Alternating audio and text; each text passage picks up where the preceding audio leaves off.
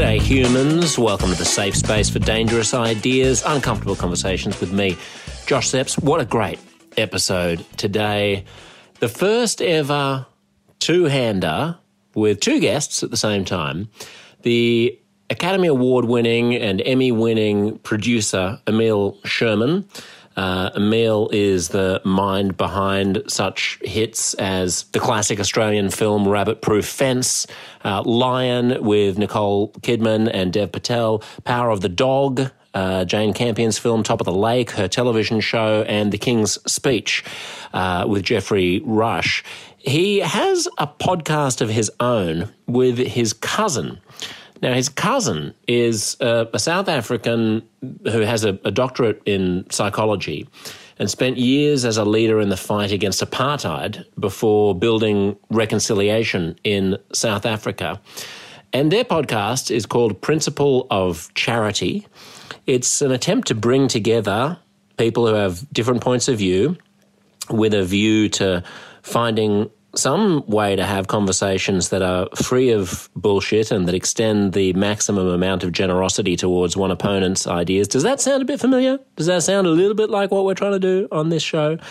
This is a fascinating insight into their lives, their experiences, and the big debates that really underpin the philosophy of this show and what is needed, I think, at this point in time, at this sort of cultural flashpoint. I hope you enjoy as much as I did, and I'm sure you will, this conversation with Emil Sherman and Lloyd Vogelman.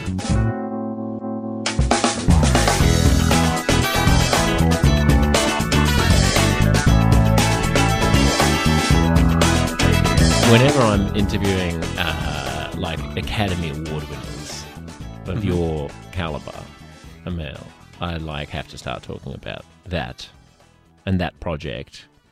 How many Oscars do you have? One Oscar. Just one? Well, one Oscar for Lloyd, me. what's he doing? I know. What am I here? Ask him how many nominations he's got. How many Academy Award nominations have you got? Well, the win and 2 nominations for additional for you Lion don't get to count the Power of nomination. You don't get to count the nomination that ended in a win. So 3 Aren't they nominations. 3 nominations, a win, and then, for the projects, it was, The Power of the Dog was an amazing success story for us and for Jane Campion, and there were 12 nominations, 12 for The King's Speech. And you want to count all bunch those for Lion. personally? So 24? Well, as the producer, you sort of potentially can legitimately count everything as being... Wow. It's all about me. That's what I'm Ask saying. him Lloyd, about the Golden Globes. What about all the other... I'm The helping Golden you here. Globes. Come on, ask The him Golden about the Golden Globes. The Golden Globes are a joke. What about the BAFTAs? The Golden Globes are a Ask joke. him about the BAFTAs. What about... well, why don't we stay with the Academy and go to the Emmys? Have you been nominated for Emmys? We have been nominated for Emmys, yeah. What was that for? And we won also an Emmy for The Power of the Dog for Best Actress. How do you get an Emmy and an Elizabeth Oscar Moss. for the same project? And I won an Emmy for State of the Union, which is a short-form drama that Nick Hornby wrote. Oh, right. Yeah, best short-form drama. So I'm halfway to my EGOT. But wait, how do you get an Emmy for the same project that got an Oscar? Isn't it either you're a movie or No, you're it's a a different TV show? one. State of the Union is No, but different. you just said for Power of the Dog. Sorry, Top of the Lake. Top of the Lake. Different Jane Campion project. Both Top of Jane the Lake. Campion. They Right. interchangeable in my Yeah. brain because I just have an image of Jane in my head. So the King's Speech is the Oscar win. Correct. And how did that project come about?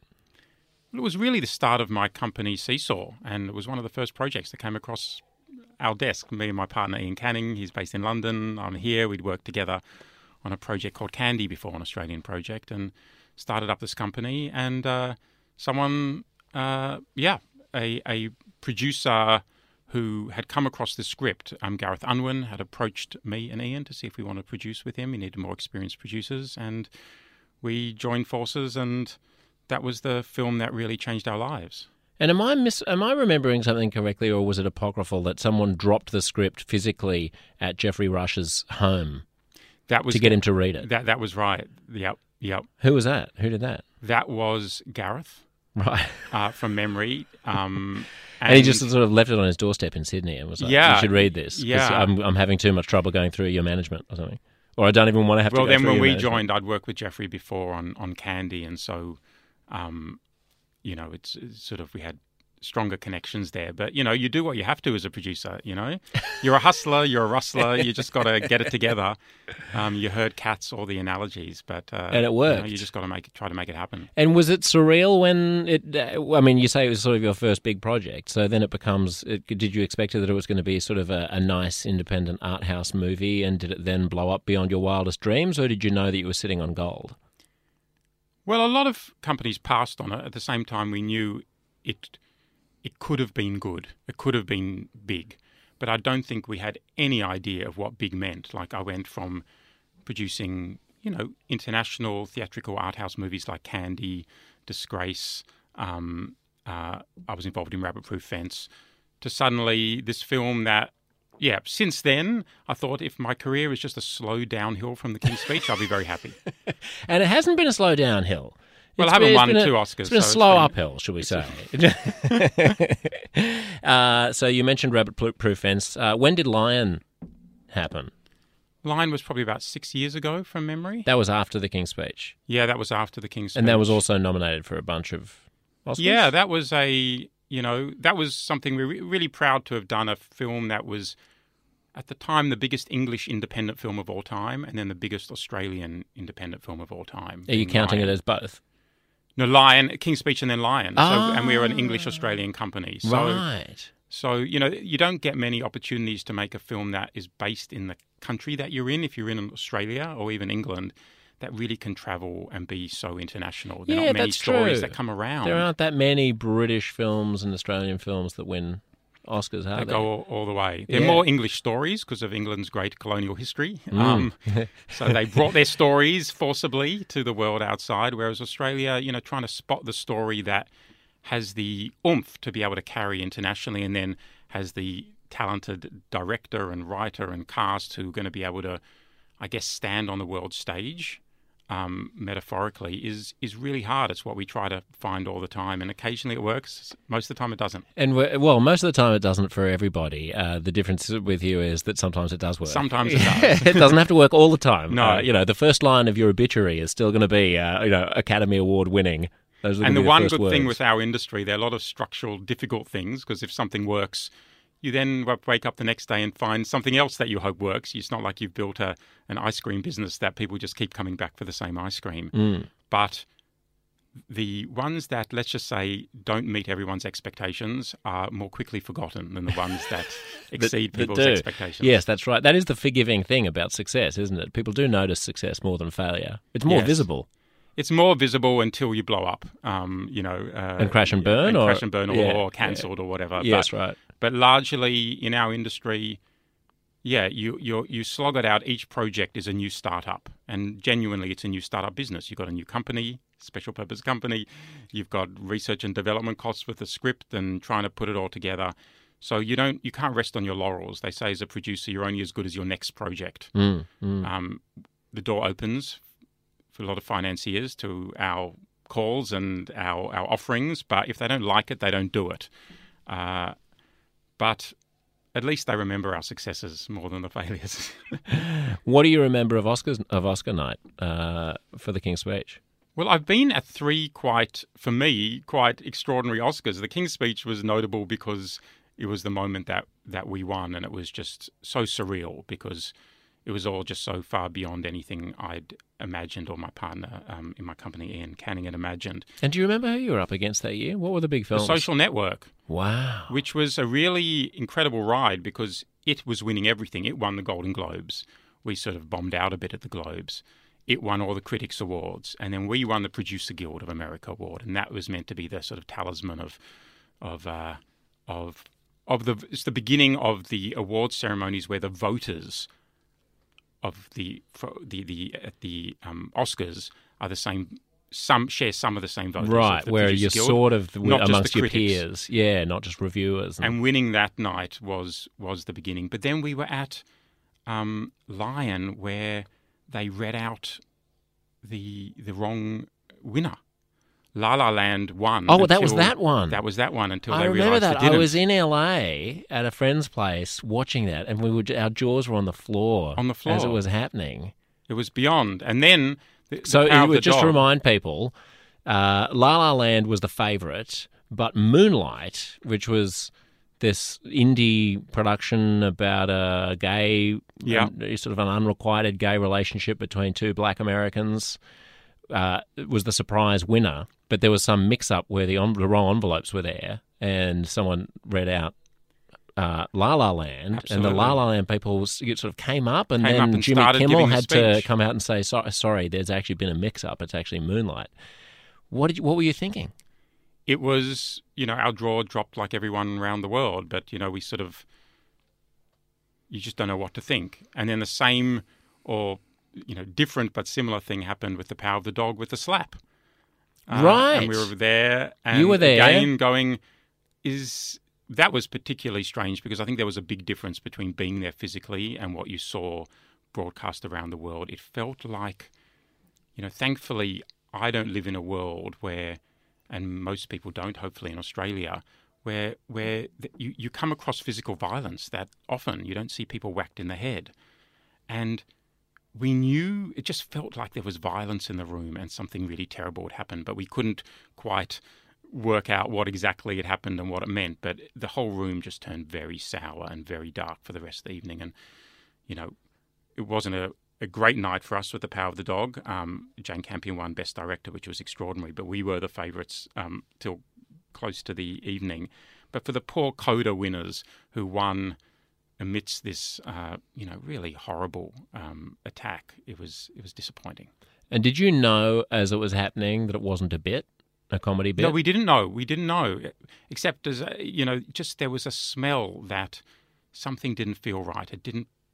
You couldn't put it into a box because it looked like a punch. And just to clarify where you are at this point, so you must be sitting quite close to the front because Power of the Dog is pretty much the favourite to win, and so you're presumably about to. You've got your speech written, you're ready to get up there and receive your second Academy Award.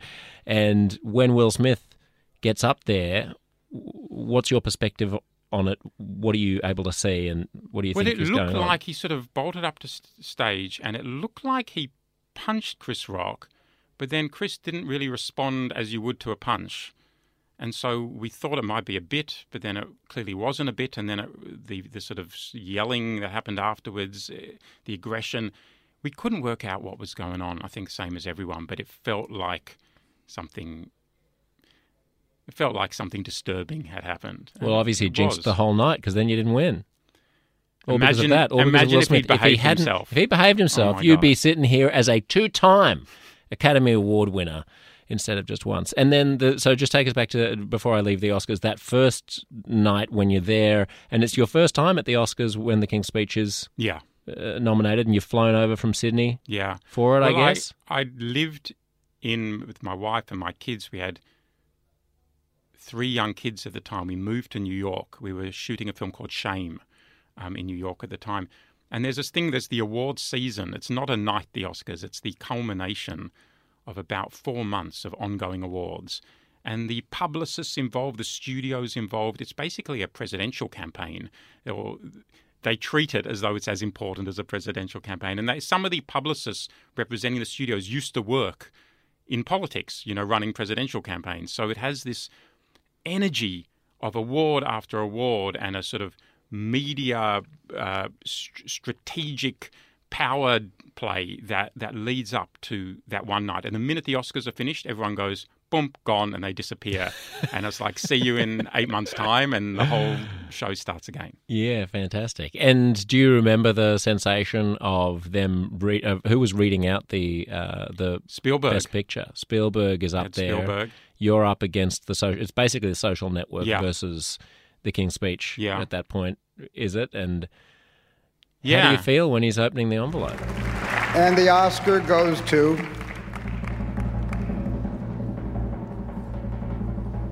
The King's Speech. Ian Canning, Emil Sherman, and Gareth Unwin producers.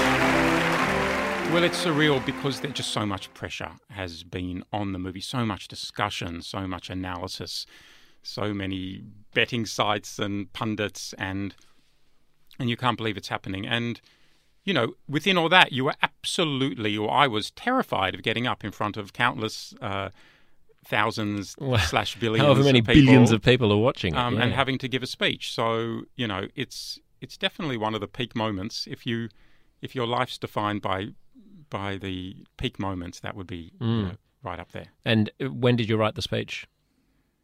Your speech? Probably over the day or two before. Yeah. Man, you don't get much of a time. As producers, thankfully, our job is to not show ourselves publicly. Yeah, and you're so busy that you're probably doing a whole bunch of other things as well. But do you remember when you were writing it, whether you were thinking, this is going to be amazing if it happens, or if you were thinking, there's no way this is going to happen? I think we had a pretty strong idea that we were very likely to win, because you just look at the betting sites and the pundit sites, and then as the night progressed, it was clear that we were winning the things that were less certain. Right. And so there was a sweep. snowball, and it was Ian and I would look at each other and go, holy shit, I think this is going to happen. Incredible. And what did you do after the ceremony? We we partied. We went to the various parties and just had a good time. Yeah, it was amazing. You're just bouncing around from Vanity Fair to various other parties. Exactly. Holding up the Academy Award for everybody to see. Yep. It was on this last one, we were in the Jay-Z Beyonce party, which was really to say it was the party highlight of our lives is an understatement. Really? Where was that? It was at the Chateau Marmont. Of course in LA. it was. Of course it was. Yeah. I don't know how we got in.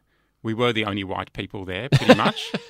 And when I say I don't know how we got in, I genuinely don't know how we got in, but we did. And this was for the Power of the Dog. Yeah. Right. Okay. It was an amazing party. Incredible. Lloyd, you're sitting here patiently being wowed by your cousin's Well, listen, I've heard exploits. some of these stories before, but I love hearing them again. And I smile every time I listen to Emil about these stories, because it is a phenomenal success that he's had with both Seesaw and his individual achievements. And what was your relationship when you guys were growing up? Were you close? No, because I moved to Emil was brought up in South Africa. I mean, in Australia. I was brought up in South Africa, so our connection really is when I moved here 25 years ago. And you were a clinical psychologist originally, and then... originally spent probably 15 years in, I'd say, divided up between political activism and human rights. Qualified as a clinical psychologist, spent 15 years in political activism, human rights, and then moved into business probably in my 30s. So I got into business quite late. Now, there's sometimes a perception in Australia that South Africans who came here 25 years ago were sort of comfortable with the previous regime, or were comfortable with apartheid, and one of the reasons why they left was because all of a sudden things were going in a direction they didn't want to. That wasn't the case for you. No, because I spent... I got into politics relatively early in my 20s, was president of the Student Union, and then was on the executive of what was then the United Democratic Front, which was probably one of the primary organizations to oppose apartheid, very much part of the ANC in the broader sense, which was Mandela's party. That got banned in 85. I was in hiding. I had my own issues, tough times during the states of emergency. And then later on, I set up the Center for the Study of Violence and Reconciliation, which was prior to the abolition of apartheid. And that carried on until I left that sort of a year after South Africa became a democratic country. And you said you had your own issues. What were those? Well, it's funny. I experienced, like many people who were opposed to apartheid, but actively so. I experienced the repression of South Africa, not in the extreme way that other people did, because many people lost their lives, many people were tortured, many people went to jail for 20, 30 years like Mandela did and many others. But being sort of at the center of and leading some organizations, inevitably I experienced the repression that came with a highly repressive police state. I mean, the point about apartheid, I think, that people forget is that it wasn't just a racist state. It was a very repressive state that put many people in jail, killed many people outside of all the other abuses that it had. So And for probably 4 or 5 years, it was, for at least 3 of those years, it was a state of emergency. I mean, legally, you weren't allowed to meet with more than 2 people, legally. It was illegal to have a party of 3 meetings. So it was a tough time. I had my own experiences, and that led me to setting up the Centre for Reconciliation. After I left activism, I found that in my activism, I started to find myself, unfortunately, and I didn't know it at the time, but sort of almost revealing part of the oppressor. I became hardline. I was tough, dogmatic, very judgmental, and I think that's what war does. And I think South Africa was at war certainly for 10 or 15 years. It was a civil war in some form. And before that period, while you were still active under apartheid, what was it that you saw or that you had that was different from the way that most white South Africans responded to that regime? I've thought about that a lot. I was brought up in a very small conservative Afrikaans town. It was a mining town, and a siren would go off at 9 o'clock every single night, and that was a curfew for black people to be inside.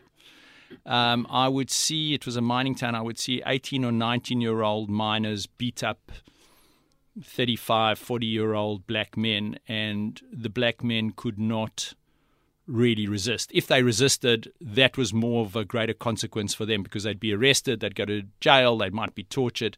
And so when you, I think, see those images in very stark, explicit forms as a 6 or 7-year-old, I think it removes all forms of subtlety. It's like this either feels right or it feels wrong.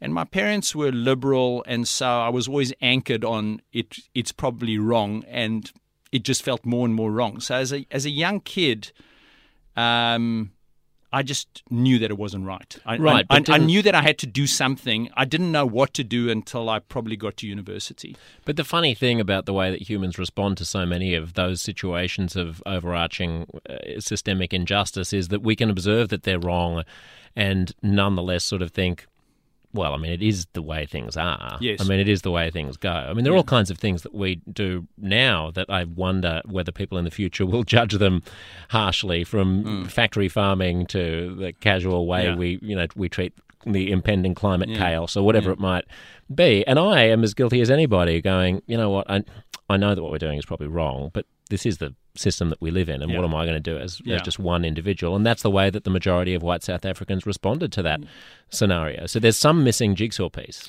Yeah, and I think sometimes you get a bit of, when you fight injustice, there's also a little bit of moral luck involved. The moral luck came to me was I was offered the opportunity to stand for the Student Representative Council. I did very well. I became president of that.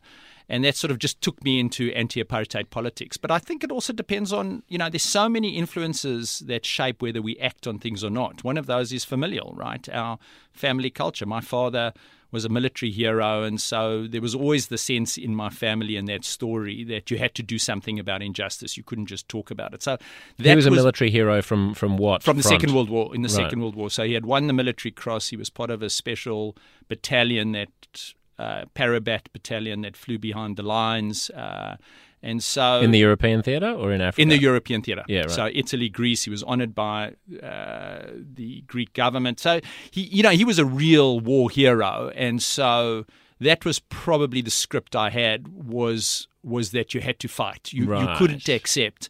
And I suppose with that dimension plus the theatre that I was in, which was this moral injustice, there was probably an inevitability that I was going to act. I then did act, and part of my actions over a period of time I just grew uncomfortable with myself. I mean, I didn't.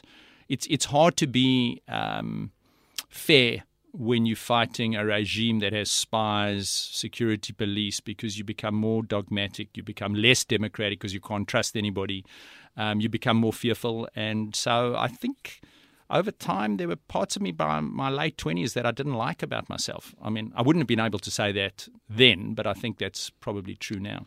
And so you embark on this journey towards, I guess, embracing reconciliation rather than manning the barricades and fighting the bad guys. And in fact, when the famous Truth and Reconciliation Commission is established, you become a commissioner on that. Is that right? No, I was nominated, but I declined. Why is that? I was, by then I had set up the Centre for Reconciliation. We had a massive trauma clinic. We were dealing with victims and survivors of rape, abuse, death squads. I was working a lot at death row, dealing with ANC cadres who had been sentenced to death. I had extreme post-traumatic stress, probably, I reckon, 5 or 6 years into that work, and I was the director and still raising money and spending a lot of time internationally. So I think I was a mess. My wife would say, "Listen, you need some help yourself," and I would say, "I don't." As many post-traumatic stress people do, I was sorted myself. I just became more bantery, more aggressive, more macho, more machismo in dealing with just the tragedy and the abuse. And I think by the time I was 7 or 8 years in, I remember seeing a victim, a woman who came to see me, and she had found her daughter raped and shot in the head during a sort of an uprising in a particular area. And I remember sitting there and thinking, I've got no compassion left. I'm just angry on your behalf, but I couldn't be compassionate to her. And it was at that point that I knew I had to get out. I had to leave human rights. I was done. I was just too angry all the time. Angry on her behalf, angry to do something, but I realized I had lost my compassion. Anger is a very powerful force. It's very energizing. It does lots of good things in the world. But I think so's compassion, and I'd really lost my compassion itself. How did you figure out what to do? I don't know how I figured out. I just somehow, again, random luck, a colleague of mine who had also been in politics had gone into business. He said, "Why don't you come join us in our firm?" I did, and that was really my entry. Had it been somebody else, I might have done something different, and I've been in business really ever since. And so explain what you do now in your consultancy.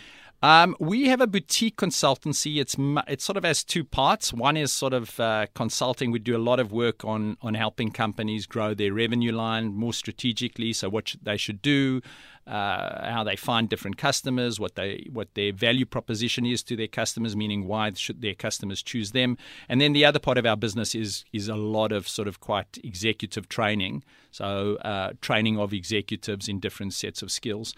We're a boutique, we global. We've probably had more success than I would have anticipated, but it's been a successful ride.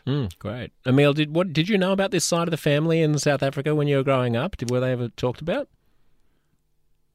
I think Lloyd's related to my father, Brian, and a lot of my relatives were really through my mother's side. So it was something special that had Lloyd and his family knew my dad's family from these really tiny towns in South Africa. I mean, my father's from a town called Brakpan, which I always understood was, what does it mean, brackish water? I mean, these are not like, not great names. Not great advertising. So I came from a town called Stilfontein, Still Fountain.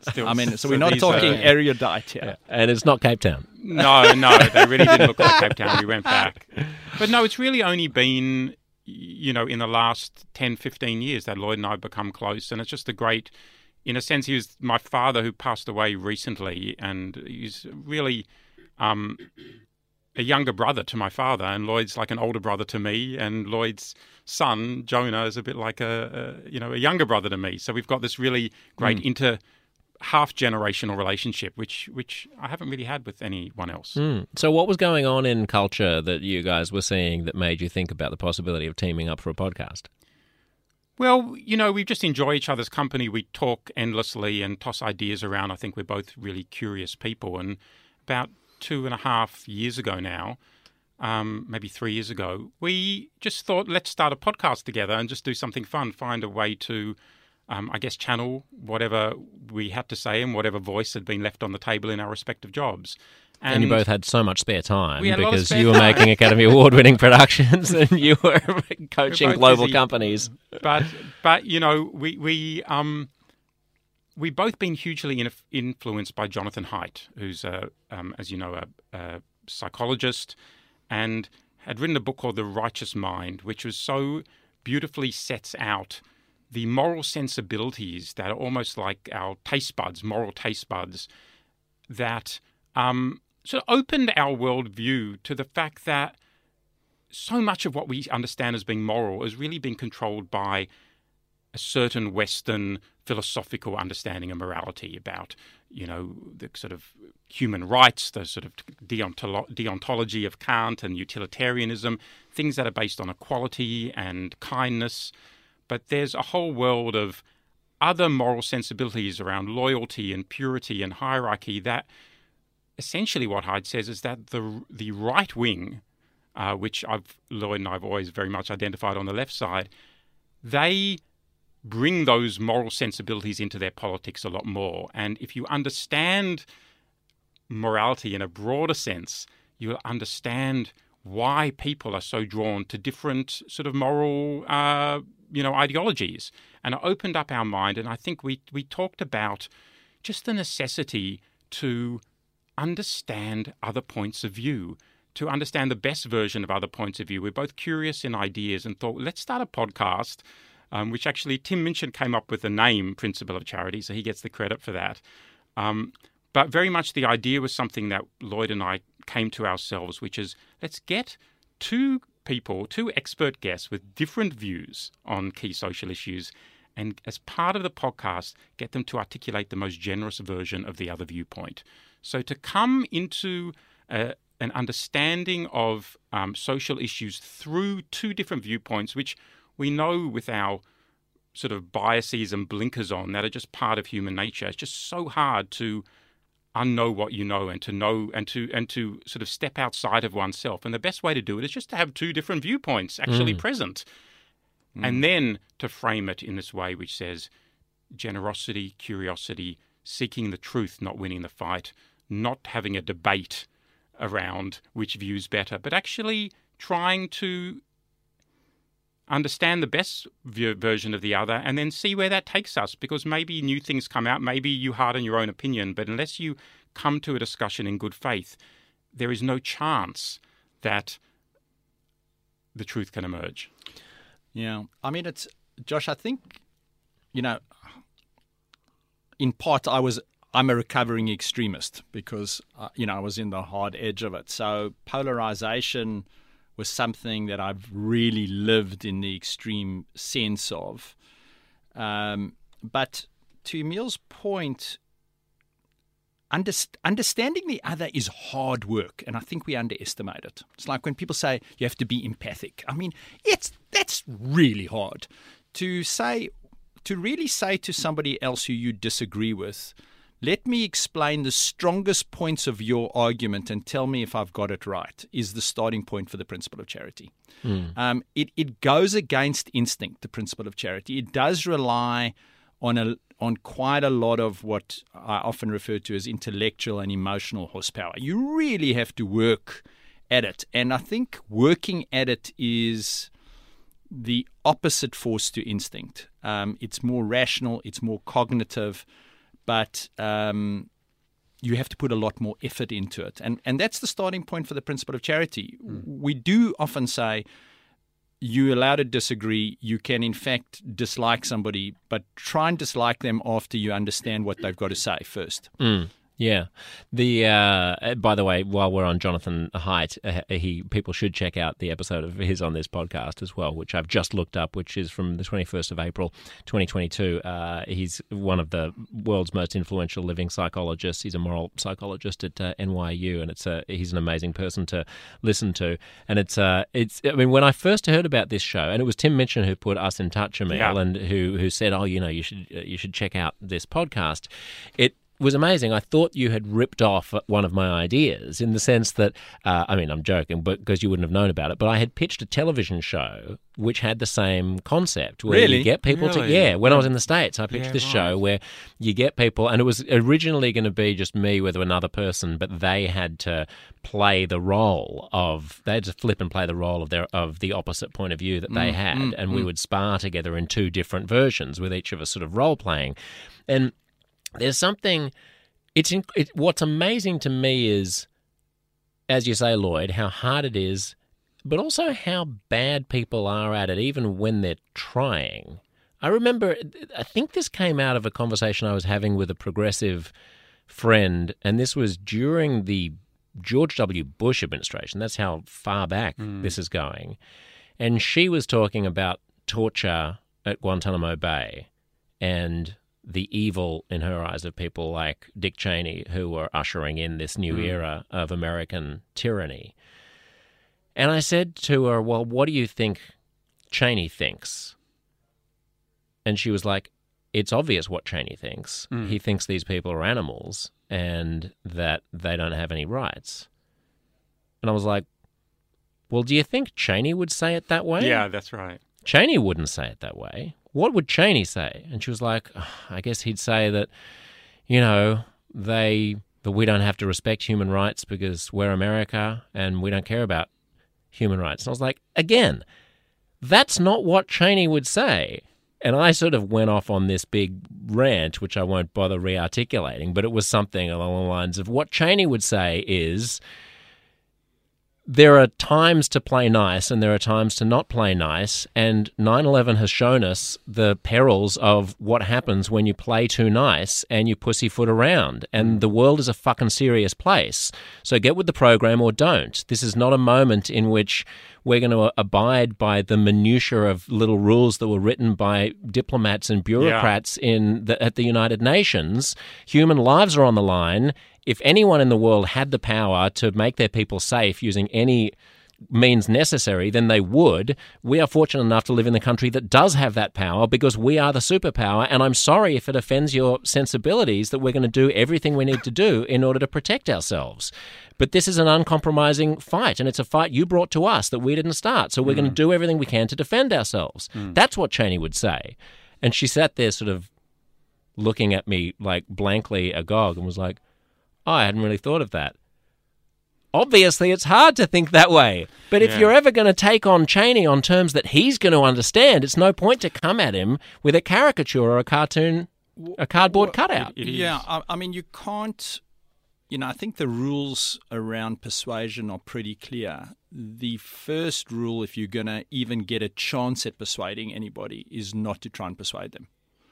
The first rule is to try and make sure that they feel understood, so that they're giving you some space to be persuaded. If they don't give you space, you pretty much are going to lose that battle if you see it as a battle.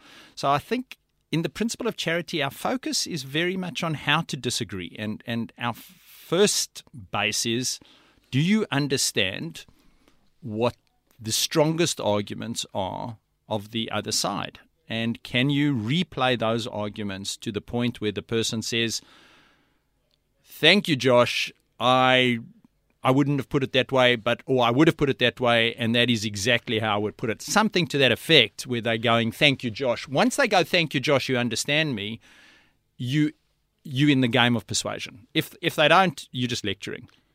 Have you had conversations where it's been a brick wall? When people get together, they tend to... I think it's about creating a space and an energy. I'm trying to say that in the least sort of airy-fairy way possible. But I think you're when dangling people talk, crystals right now in front of me. Well, when people talk, you're not Chanting. really trading bits of information. You're coming to a conversation with an intent.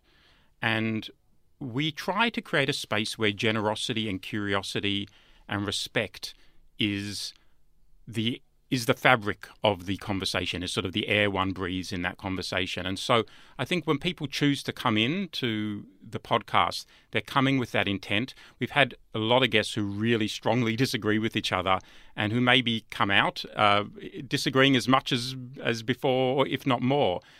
And I think as I've gone through this journey of doing, really a lot of the topics come from subject matter that I've become obsessed with myself and think about a lot and trying to work out what's the answer.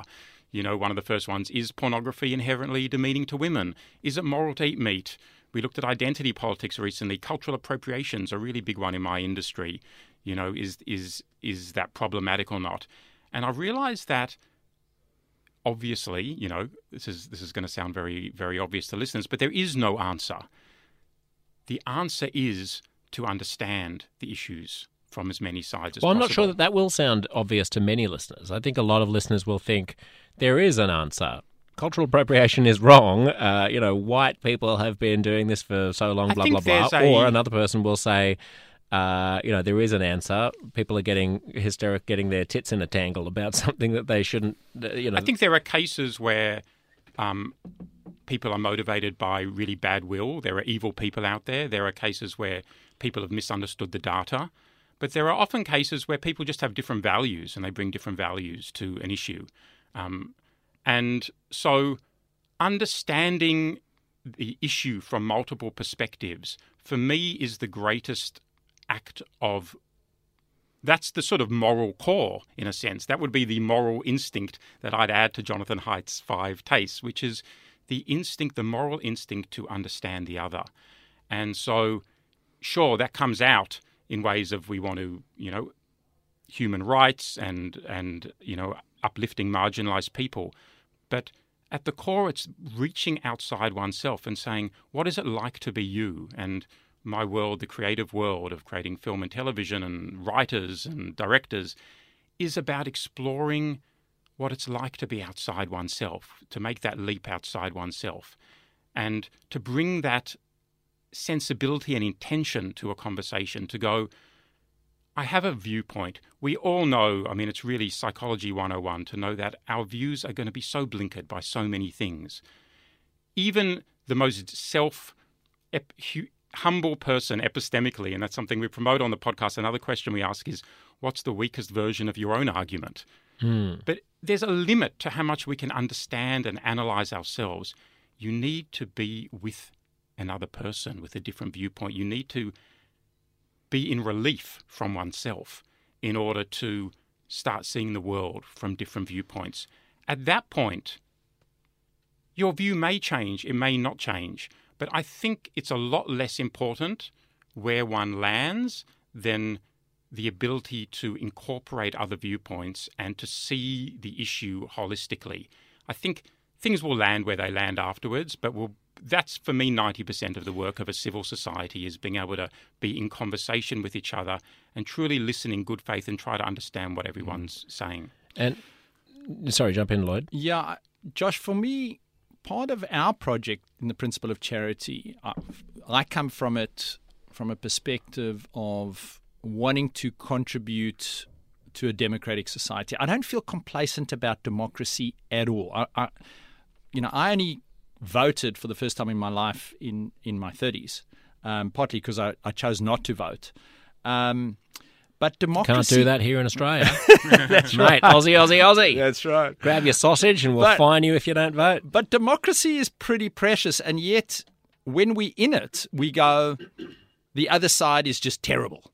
And yet democracy is based on having other sides. That is what it is about. It is having more than one party. It is having different parties. And when we go, that other party is disgusting and they shouldn't exist, and I'm, inverted commas, then we are starting to really set the scene for potentially leaders to come along and galvanize us to break that apart. Well, it's also just not healthy not to have a good opposition as well. I copped a lot of flack after the last federal election in Australia for mentioning on this show that we shouldn't be gloating too much about the catastrophic loss that the Liberal Party faced here in Australia.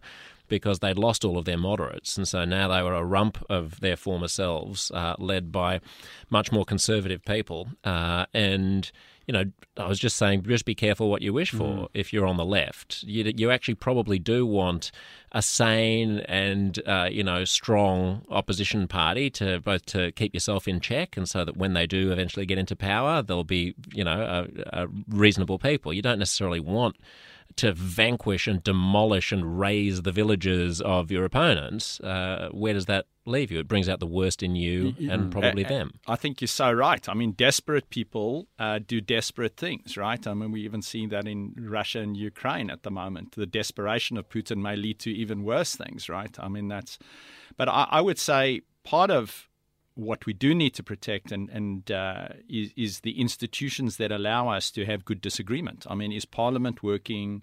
Is the media working in a way that allows fair debate? Are we getting both sides? Do people feel represented? Without that, I think we lose the ability or a mechanism to even have the principle of charity. We need the mechanisms to allow us to disagree, because our instinct sometimes is to hate.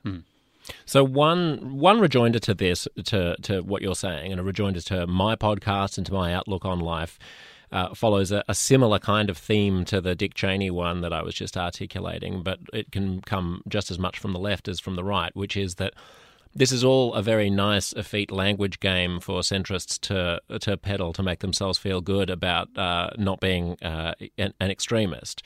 But sometimes desperate times call for desperate measures, and we have a world that, if you're on the left, you might say, is being deranged by figures like Donald Trump and the far right in Europe and climate chaos.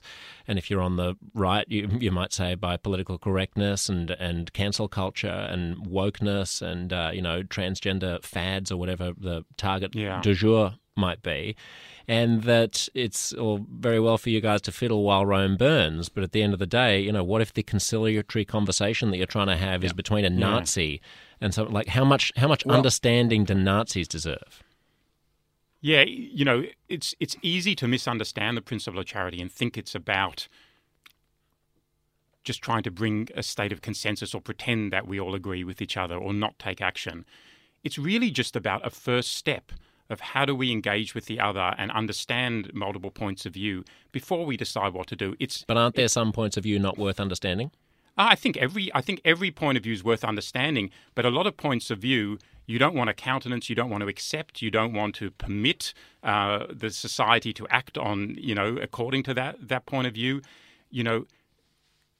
Action and the moments to take action, activism. We have a lot of activists on the podcast, and we're particularly respectful of the advocates and activists who come on, who have to, on the one hand, get up every day and rally their tribe and their troop and push through their agenda, their just agenda, at the same time, to know whether your agenda's just sort of as an a priori step, you need to know what all the arguments are around, because you might be putting your energy in the wrong direction. You might be fighting against a group who you don't truly understand. And, even if it's just to try to destroy the opposition, understanding it from their point of view is very helpful.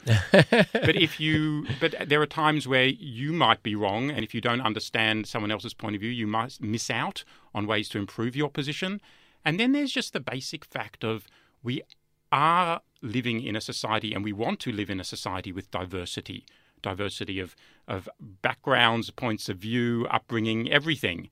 And in order to do that, we need the structures and the norms around how to disagree productively. And so this sits as a baseline, and it goes even to a very baseline philosophical idea that when you say something, Josh, you could easily not be saying it in a way that's 100% clear. I trained as a lawyer. Well, me, I'm originally. always 100% clear, as you know. You particularly are. But look, lawyers spend their entire day extending contracts to ensure that it's foolproof, that there's no way that a misinterpretation can happen. But conversations are not like that. Emails are not like that. Tweets are not like that. How do we interpret what the other person's saying without them having to put caveats and dot points to every single line of their statement? And the only way to do it is to have another side who is doing their best to understand the most charitable version of what they say. Yeah, right. I need that as a sort of a basic theory of knowledge. Otherwise, we're just going to miscommunicate the whole time. I call it throat clearing. The amount of time that you need to spend at the moment clearing your throat before you say something. Yeah. And if you were going to say something about, let's just say high Indigenous rates of crime in Australia, you'd have to spend the first 45 seconds saying, obviously I'm a white person in Australia, so I don't have the lived experience of Indigenous Australians. It's very inefficient. Like, can we just take it as a given that the principle of charity is about efficiency and about but productivity. But Emile, I think we had Josh has a point, and Emile and I think we may disagree slightly, but that's good. We often do. But we had an episode podcast with Tim Minchin where we spoke about when does the principle of charity not apply? And I think it doesn't apply at times when you are in contexts or situations that are not democratic or are not charitable or where disagreement will cost your life. And you need the principle of charity to be within a situation where disagreement is permissible. But there are times when seeking the truth is dangerous. It will cost your life. And there are times when you do have to act. And sometimes you have to act instinctively without trying to understand, because that is your only way of surviving.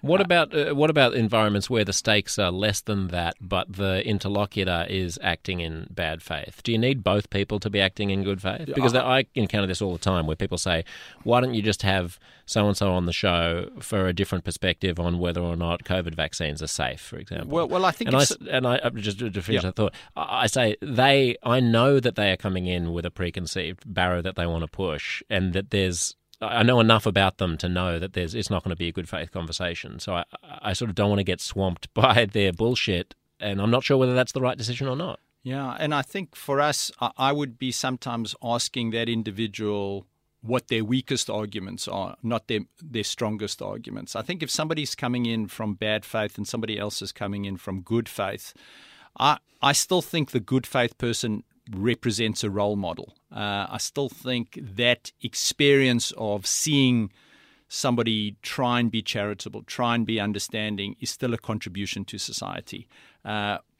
Culture is made up of what we see. It's invisible, but we're observing it all the time. And so I think that good faith person is doing a good job, even in their smallest way.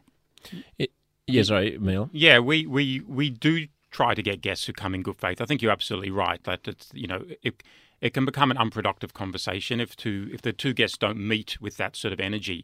But I think, as Lloyd's saying, when you're talking to people in real life outside the podcast world, Josh, I never do such a thing.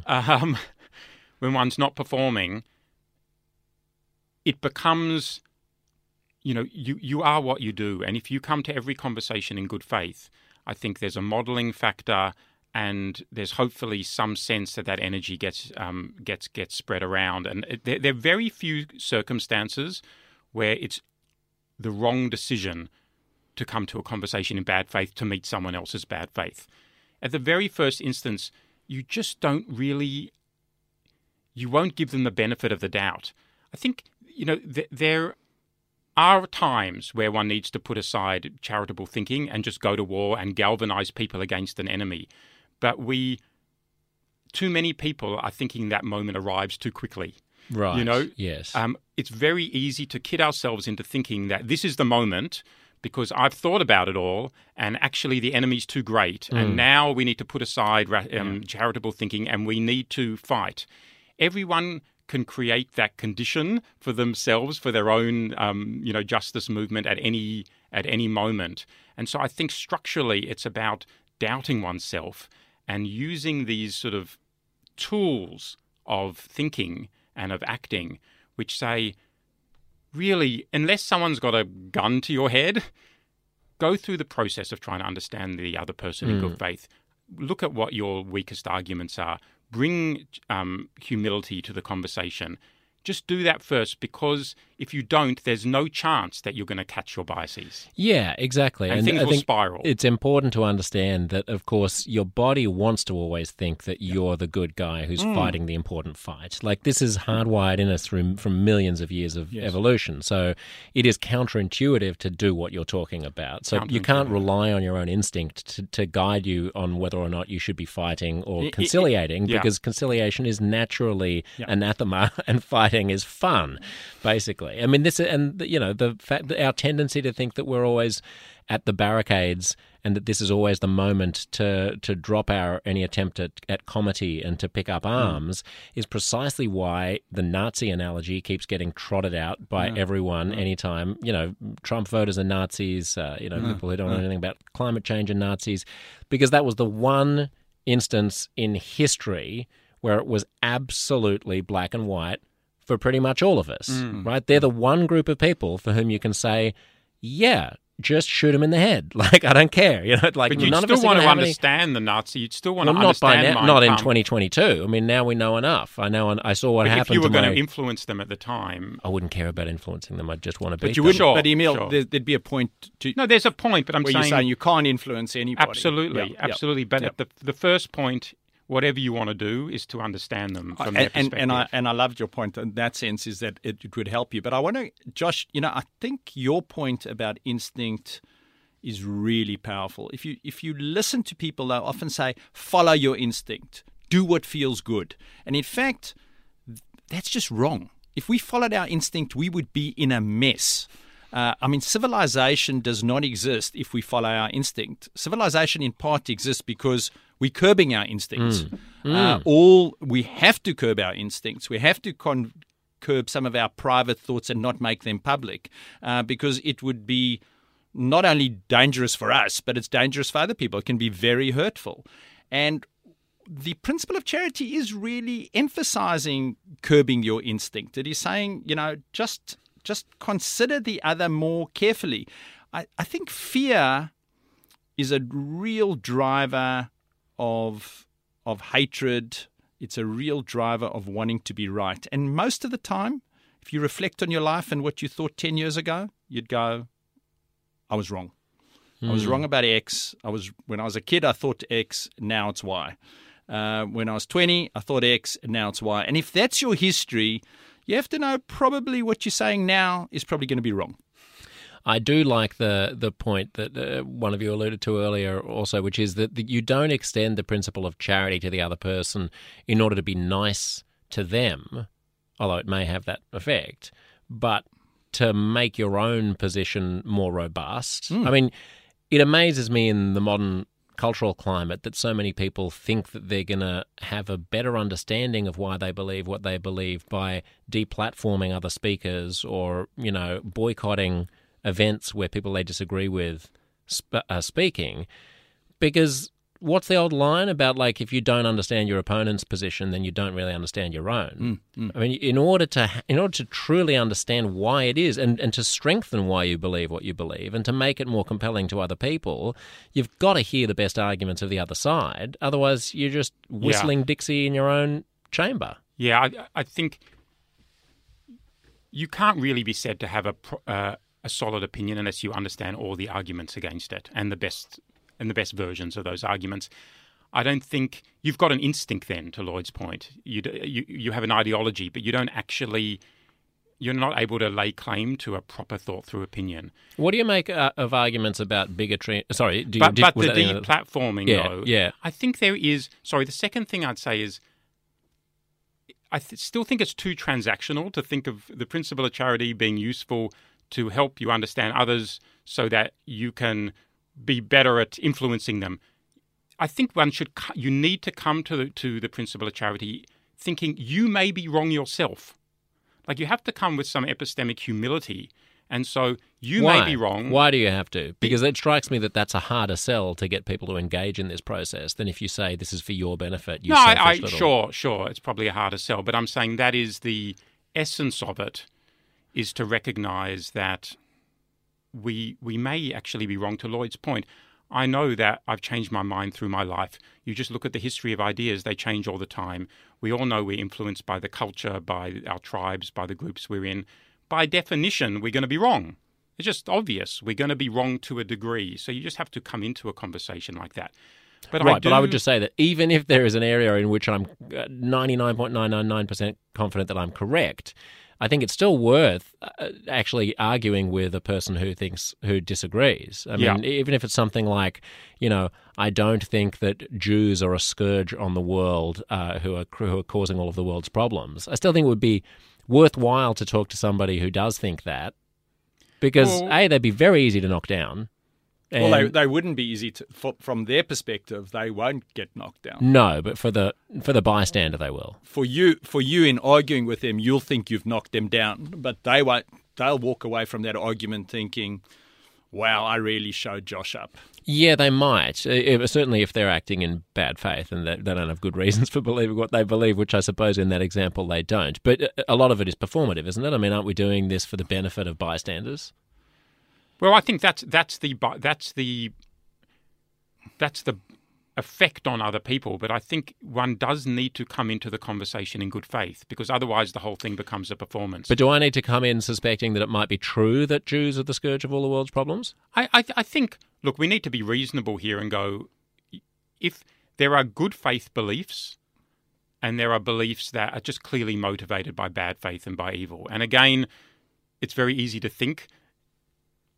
It's very easy to overestimate the value and the sort of moral underpinning of one's own belief and write other people off. So I think it's just creating that moment of doubt to go, hold on a second, before I decide that they're motivated by bad faith, I'm going to understand the best version of their belief, even if it's that Jews are, the source of all evil in the world. But I just want to come back to your point on deplatforming, because I do think the progressive left have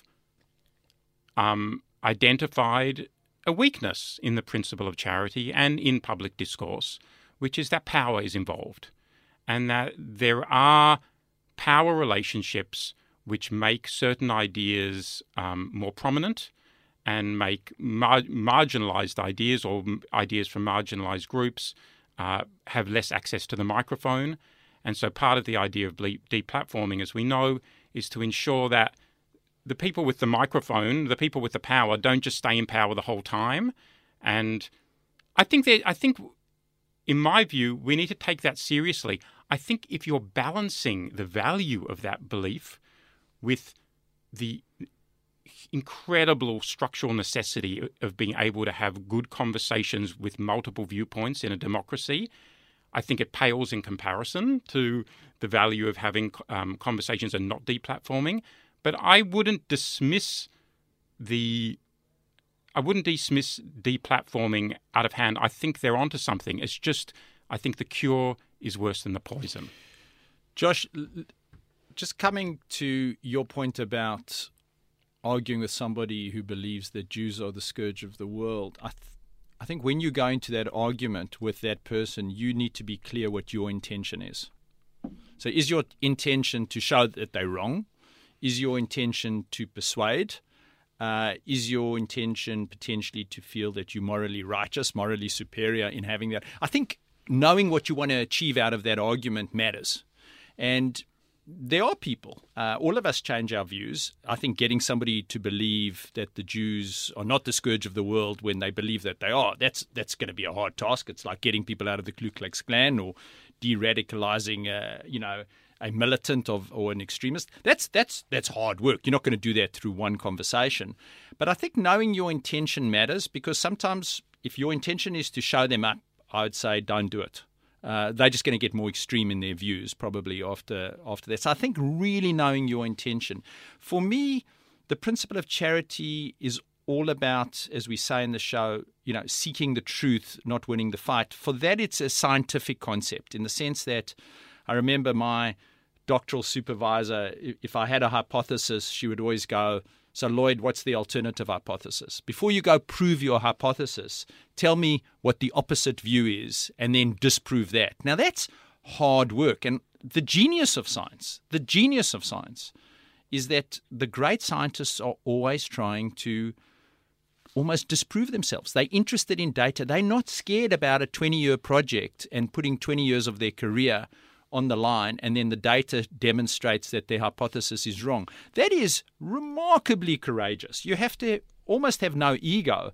And I think, in my experience of great scientists, that's what they illustrate. They illustrate not only, a intellectual horsepower, but they demonstrate a lack of ego. That's what makes them the great scientists. If they only have intellectual horsepower, it gets to be a mess.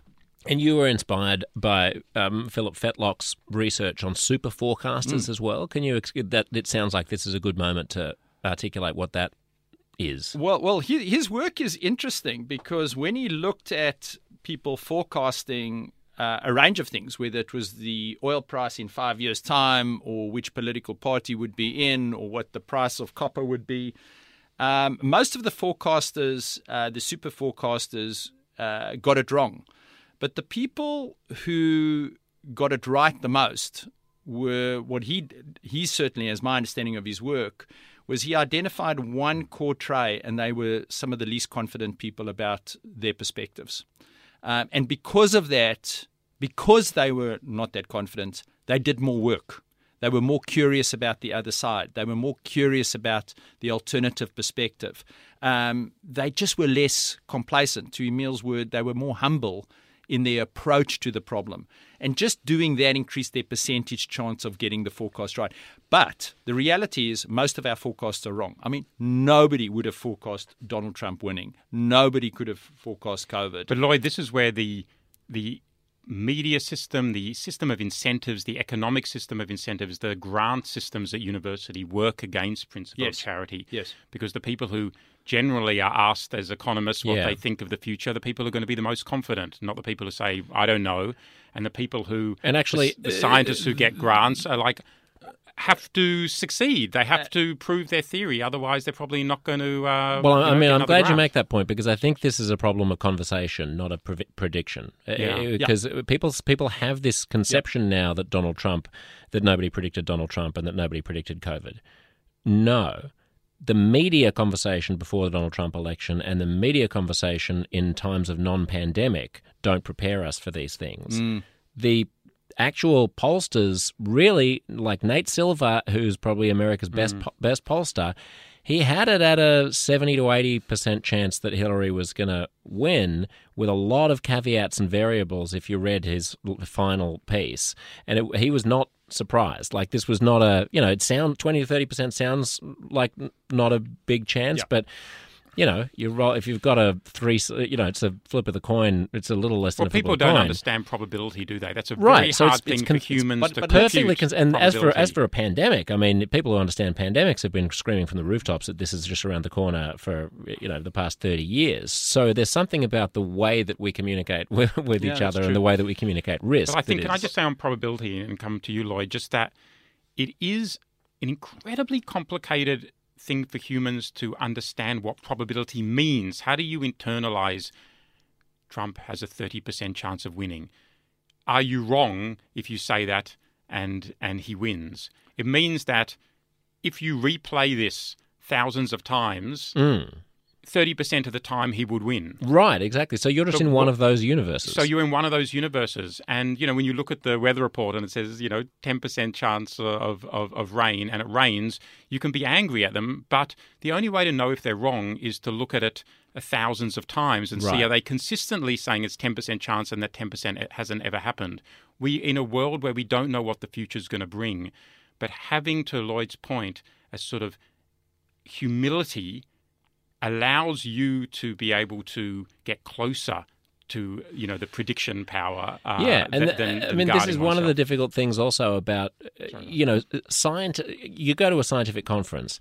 Every scientist who's really good is going to couch their research in so many caveats and say, well, we don't, we're still not sure about this. And it's the surest sign of a quack or a charlatan when they come out of the gate with a level of certainty. So it's interesting why we need to hear definitive views. And I think part of that is because the baseline, the foundation for anxiety, one of the foundations is the lack of control. So when we don't feel in control, we get more anxious. The other is often anxieties about a negative forecast. But we need certainty, which is why religion is so powerful, because it gives you a sense of certainty. Astrology is so powerful. Stock pickers are powerful. Economists are powerful.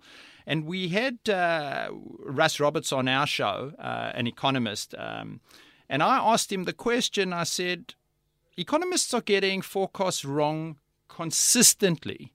Why are they still respected? When does your discipline go back and go and say, and when does an economist go, for the last 15 years, these were the forecasts I made and I've got 95% wrong. And why has this person still got credibility? And Russ, why are you still making forecasts? And he goes, nobody would phone me up if I didn't make a forecast and I wasn't definitive. If I said I'm not sure, the media just wouldn't carry my story.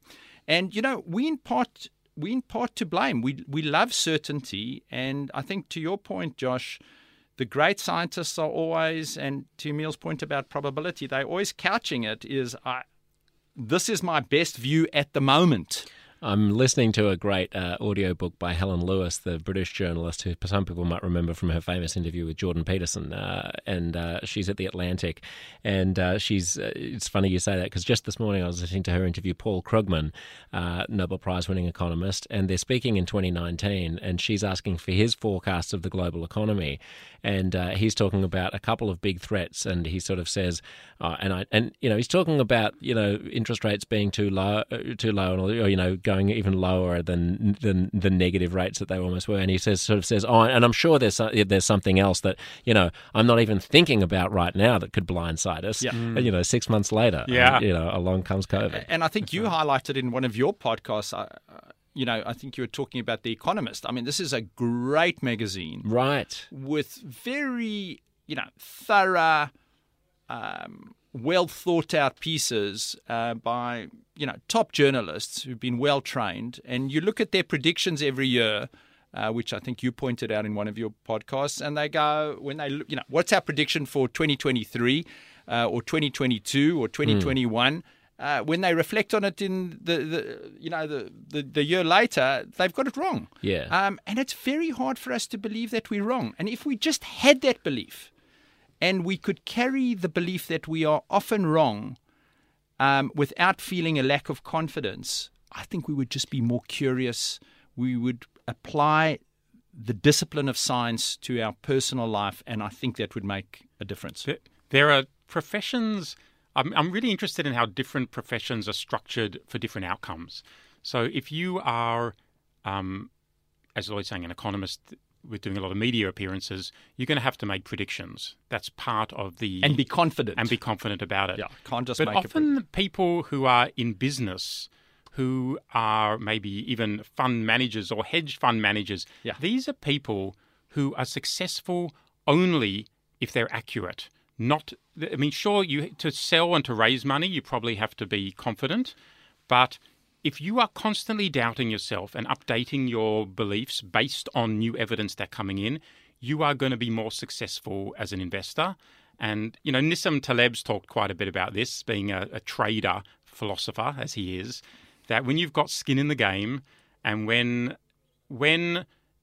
it moves from a place of ideas and ideology into the sort of trading floor, that's when you can be rewarded for humility. And so I think trying to find and adjust our structures in society a little bit by rewarding people for humility. How do we make it sexy was something that Tim Minchin was discussing with us. How do we make the idea of being humble and not knowing something that is applauded and good. Respected? Well, we're trying, aren't we? But I think, Emil, it's so true. I think super successful people who are successful sustainably, meaning over long periods of time. It's the horizon is an important They have thing. two things that they carry very well. They carry a confidence in themselves about their ability to deal with pressure, challenges, sort things out.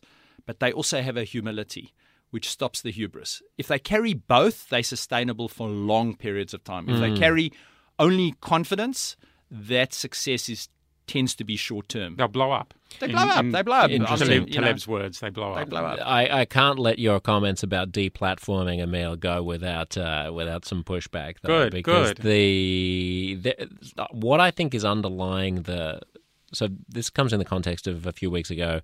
The latest instance in Australia was that there was a University of Melbourne event that was discussing policies of diversity and inclusion, specifically with regards to trans students.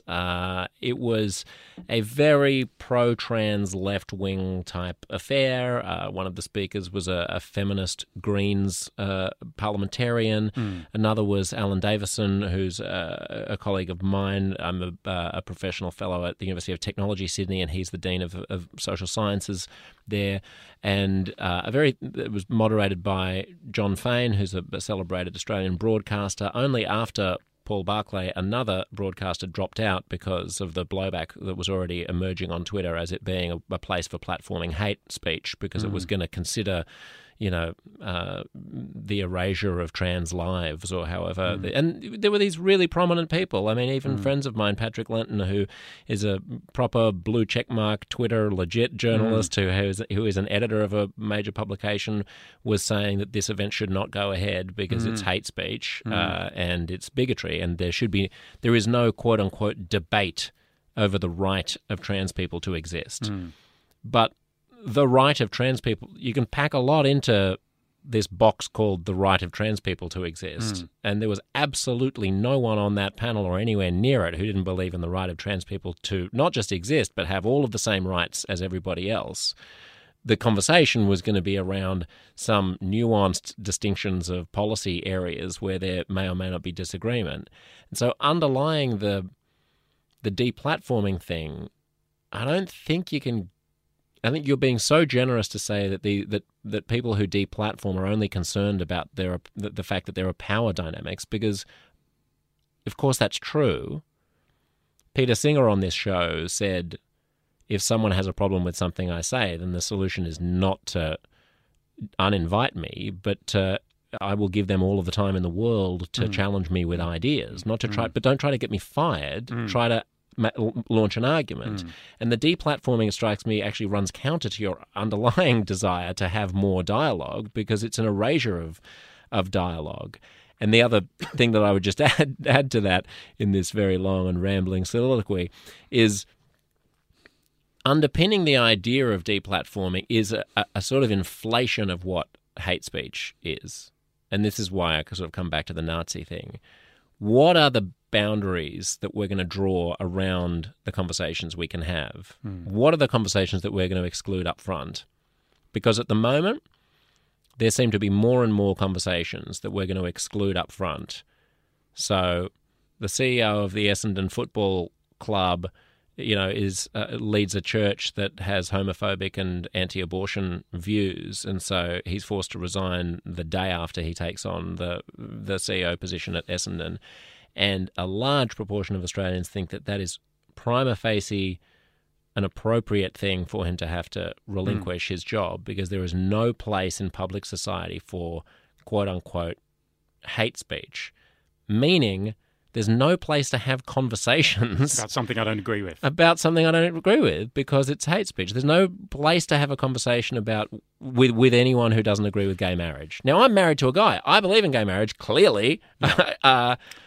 But do I want to live in a society in which we're not having those conversations, or he's being deplatformed because he has this retrograde belief? I mean, I absolutely agree with you. And when people are deplatformed, I have a very visceral response to it. It feels like it's everything that I don't want society to be.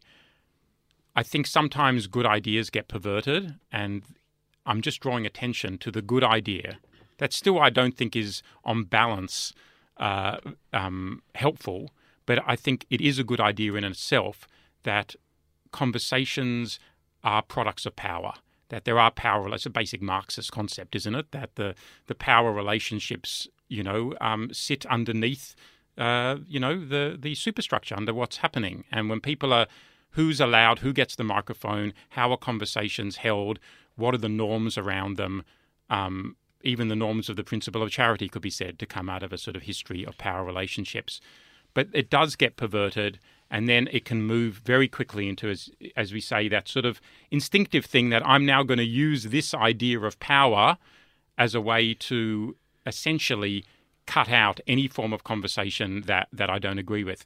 But I do want to throw a challenge to you both here, because the controlling of discourse that the progressive left has done recently has been successful in many ways. You could say it has essentially controlled the conversation. Obviously, there's been the shadow side to that, which is that the Trumps of the world have been elected, and you've had more conservative governments who represent populist opinion have been elected, and they use the controlling of conversations as a weapon to galvanize their tribe. But do you think it's not the right thing to do, but you think it's been a successful strategy, or you think it's actually a bad strategy for them? Well, what's your yardstick of success? I mean, it's successful in the sense that... Successful from the sense that they've been able to achieve their goals from their perspective. In their environments, they have, because in the environments that they control, like the panel talks and the social environments and the cocktail parties or the universities where they are ascendant, there are things that you can't say that you used to be able to say. You can't question whether or not it's wise to always be saying acknowledgements of country every time you go up to a panel. You can't ask, whether But does or that not... change how people think? Does it change how people act and vote? My next point would just be that's an own goal, because all that cloistering does, I think, is then give succor to the Trump. Then you've got a pressure cooker, I think, in which that erupts, that has perverse consequences, and you end up with the people who don't want to be playing that game becoming more and more extreme. And so I don't think you'd have Trump without that. I'm going to be... I have two different perspectives here. One is a slight disagreement with you, Emil, and the other and we've got 3 minutes, so this will be your last. Is with you, Josh.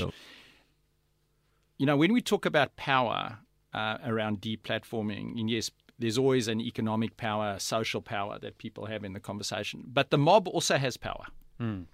The mob has power over the individual. And some of the deplatforming is a bit mobby. It's scary when the mob gets going. I've seen it in crowd violence. I've seen it, that we are all available to the mob, all of us. And some of the deplatforming feels a bit mob-like, and the individual has no power against the mob. And that's dangerous for me.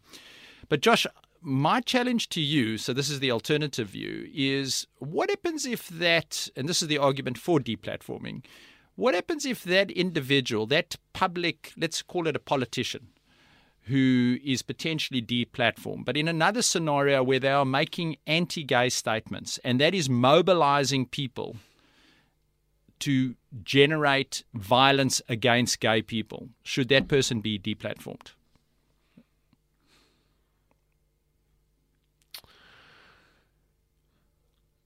There's a lot riding on the word mobilizing. They public officials. They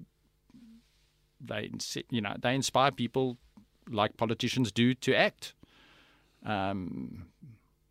Yeah, I still don't think... No, I mean, I think there is incitement to violence. So if there is an instruction or, I can say the Jews are the scourge of the earth. There'll be some people who will act on that. Right. I'm not telling them to be violent, but they'll act on it. Right. And I think you should be able to say that. And I think you should be able to say that gay people are disgusting perverts who have what's coming to them. I do want to live in a world that is big enough to tolerate that, largely because I think that there's going to be a certain number of people who think that anyway. And so the best way to take down those people is to know who they are, have them saying it out front, and to argue with them. I mean, it's interesting. Yeah. I loved what you said before, Lloyd, about identify what your objective is going into the conversation. The only reason I've lost sight of that is because I spend all of my life having conversations performatively where the real interlocutors are not... the relevant participants in this conversation are none of the people in this room, right? They're the people who are listening to us right now who vastly outnumber us. And so I'm always doing it with an eye to what if I were talking to the anti-Semite, then I would not be trying to change that person's mind. I would be trying to tease apart holes in their logic in ways that people who might be on the fence or who might sort of be tempted to believe in them but are still open-minded, would find compelling. So if there's a writhing mob who are about to burn down like a gay store and someone is whipping them up, then deplatform that person. But if there is no imminent danger and there's no direct incitement and that person is expressing a hateful position, I would encourage taking the most capacious view of what we tolerate. Okay. I mean, I'd have a slightly different view on that. But why don't you? We've got in the final 90 seconds. Why don't you articulate your view? That the cure can be worse than the poison, even if we would want to deplatform that person. Structurally, if you apply that and extrapolate out to society how we want to all deal with each other, you end up with a worse society if you take what's right in the minutiae and apply it broadly, because you have to know that could be applied back at you with the belief that someone else disagrees with you. Which is exactly what happened to me. I felt that I was becoming, in part, the behavior of my oppressors in and of itself. Yeah. But a politician going, gay people are the scourge of the world, they perverts, and semicolon, I won't say any more. They keep on saying that. Saying it once is not going to, incite people to violence. But if enough people say it and the conditions are right, over time, people will get involved in gay bashing. Your view might be quite different as around. Well, I just don't know what the alternative would be, Lloyd. I mean, for me, the problem is, so make sure the conditions aren't right and make sure those politicians don't get into positions of power. But if the conditions are right for the gay bashing and those politicians are getting into power, like democratically, I'm not talking about in an authoritarian regime, then we have done something terribly wrong in our ability to persuade. And so I don't know, so now do we become the tyrants and just force people? I suppose my argument would be, I was just giving the alternative to the deplatforming, but for me, this conversation brings up the most important thing we can all do, and that is make sure that the institutions that we have in our society are so strong that they allow for difference and for constructive, civil, respectful debate. And when we see that not happening, I really do believe we're all at risk. We can't see it because it's so slow, it's so small, but we really do have to protect that. The podcast is Principle of Charity. It's hosted by Dr. Lloyd Vogelman and Emil Sherman. Thanks to both of you for being here. Thank you. Uncomfortable Conversations is produced by Stefan Postuma. Follow me, Josh Szeps, on Twitter and Instagram for all the latest. May your day be fruitful, your mind humble, your enemies generous, and your conversations perfectly, sparklingly, delectably uncomfortable.